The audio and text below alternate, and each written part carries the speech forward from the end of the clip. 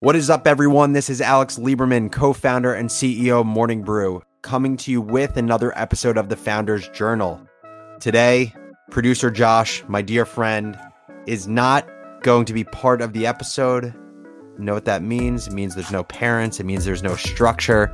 Today, we're not talking about one idea. We're going to talk about 4 different things. It's going to be the Monday roundup. I'm going to talk about 2 things that we're celebrating and 2 revelations from the day. First celebration is for Morning Brew's interns.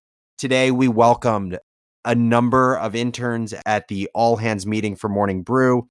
Quick tidbit, if you're a manager who has weekly all-hands and now your team is working remotely, think about when everyone on your team has to wake up. We just switched the time of our all-hands meeting from 9:30 a.m. Eastern to 12:30 p.m. Eastern.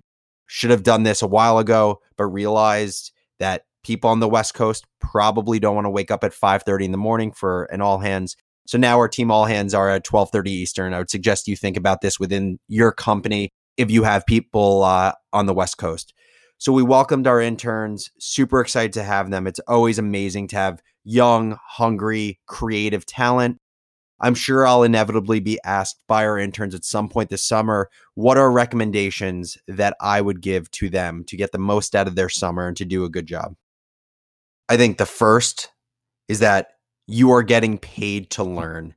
Use your time wisely and try to learn as much as humanly possible. Learn what you like about working at Morning Brew, but as importantly, learn what you don't like. What are the types of roles or the ways of thinking that just don't jive with you? The second would be this. Unlike a large financial institution that has rotational internship programs, when you work at a startup, there is going to be a lack of structure. It's not because the team doesn't care about you. It's because everyone is wearing 10 hats in order to push the business forward. People want to talk with you. People want to work with you. People want to teach you, but it takes being proactive. If there's anything that I could say, it is be proactive, be a self-starter. You're never going to get penalized for being proactive. You're only going to get penalized for being reactive. If you're listening to this episode, shoot me a Slack message, shoot me an email. I would love to chat with you. I'd love to learn more about you. And I can confidently say that other people at Morning Brew feel the same way. Second celebration of the day. I was incredibly shocked by this. So I'm just going to read the Slack message that was sent midday. In Brew Crew, Morning Brew's general chat for the entire team. At 2:26 p.m., Toby Howell, our resident social media guru, wrote, "Business casual was included in the WWDC presentation with about 9 exclamation points, and he included 2 screenshots." All you need to know is that WWDC is one of the biggest events in technology in the world every year. It is Apple's event. They talk about product launches, product updates, and product improvements. Millions of people both watch WWDC or watch the coverage after WWDC. It is incredibly flattering that business casual was included in a screenshot. It brings so much legitimacy to the brand, whether or not it increases the number of downloads. It is such a badge of honor that our podcast team of Kinsey, of Josh, of Marilyn should just wear so proudly. So that was an amazing moment, and I'm so appreciative for all of the love on LinkedIn as well. I posted about it a few hours ago, and there's just been so much support. It's really amazing to see. Now, the 2 learnings for the day. First learning, Austin, my co-founder, and I were on Business Casual today. Today was a big day for Business Casual. There have been 57 episodes of Business Casual, according to Kinsey, our host, and Austin and I finally got the invite to join the show. And the show was about us talking about the founding story of Morning Brew, us talking about navigating a business during COVID, what we see for the future of our business, but also startups in general after the pandemic. And there was a lot to dissect here. Kinsey asked great questions.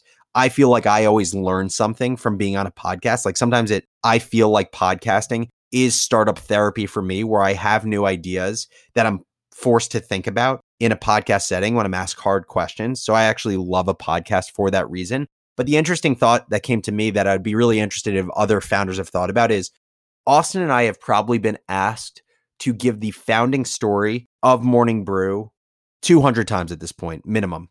And And, we're like robots at this point where we can recite this story in our sleep about how we were students at Michigan, how there was appetite for better business content because students said they read the Wall Street Journal, but they felt like it was dry and dense and they didn't resonate with it. And we wanted to create something better. And what I think to myself sometimes is we've said this story so many times that if we wanted to try to recollect what the true story was, we would have no shot in hell of doing that. And so when people ask me, I've been asked a few times now, is that how Morning Brew actually started? My honest answer to you would be, probably bits and pieces. If I had to guess, I probably started it because I wasn't enjoying business content. A few students told that to me. Probably wasn't 40 students. There's probably like 4 students. I probably also started it because I wanted to selfishly keep up to date with the business world so that when I left Michigan and went to work in financial services, my brain wouldn't be mush. And so, that's just my best guess, but I truly have no idea and we'll never know.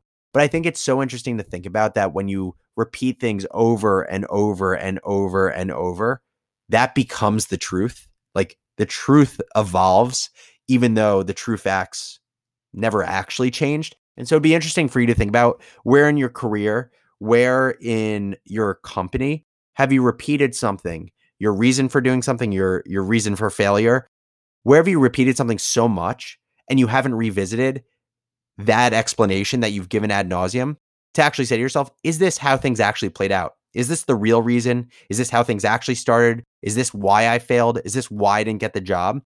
And it's interesting. You're never going to find the answer, but I think it's worth asking the question, is this the definitive truth? Or have I convinced myself of a new definitive truth because of repetition? It's an interesting thought to chew on that we talked about during the show. And then finally, something that I was reflecting on at the end of the day is that, I think Austin, my co-founder, and I have a pretty incredible partnership. And I cannot emphasize how important that is, not just for a startup in life, like, right, a quality relationship where there's mutual respect, where there's strong communication, where two people complement one another to make each other the best versions of themselves. Like that is everything. And I'm really fortunate to have that in many aspects of life, including my work within Morning Brew. And so as I've been thinking about just how my role evolves over time and how Austin's role evolves over time, I've just started to think of kind of this analogy for where my work gravitates towards and where Austin's work gravitates towards. And I need to continue to refine the thought. But the general premise is this. I think of our business as a factory. And within a factory, you have a factory line. And on your factory line, basically you're taking a raw material from the beginning of the factory line. A number of people touch the raw material to manipulate it, to add to it, to edit it, all doing their part in their job to, by the time the raw material gets to the end of the factory line, you have your finished product that then gets distributed to your end customer. And as I think about what is the factory line, well, what is the factory? That is Morning Brew. What is the factory line? The factory line is the processes assigned to each one of Morning Brew's products. We have multiple factory lines because we have multiple products within our business. And so we will continue to add factory lines over time.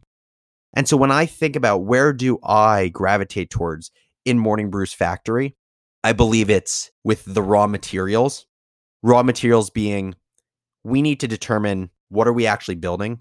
What product has our audience asked for? What are creative ways that we can make a differentiated product if there's competitive product out there? And why does this make sense within the high level context of our business? I would consider that the high level strategy. So Austin and I are partners where I am providing the raw material, the creative context to execute on a high level strategy that we've discussed together. And then you start thinking through it. The factory line is the process. There is no one better in the world to build the factory line, the processes that need to be done to output the perfect final product than Austin. He's an expert at it. What I love focusing on is when we know the process, who are the people that are manipulating the raw material on the factory line. I love thinking about building teams, putting the right people on the right part of the factory line to succeed, to manipulate and build and edit the product so it can be the best possible output possible. And then once you have this output, you've created the product because of an incredible process that was established by Austin on the factory line. Now you need to distribute your product. You want to get your product in the hands of every possible target customer that would hopefully give a shit about that product. To me, that's marketing. To me, that's distribution. To me, that's PR. I love thinking about that.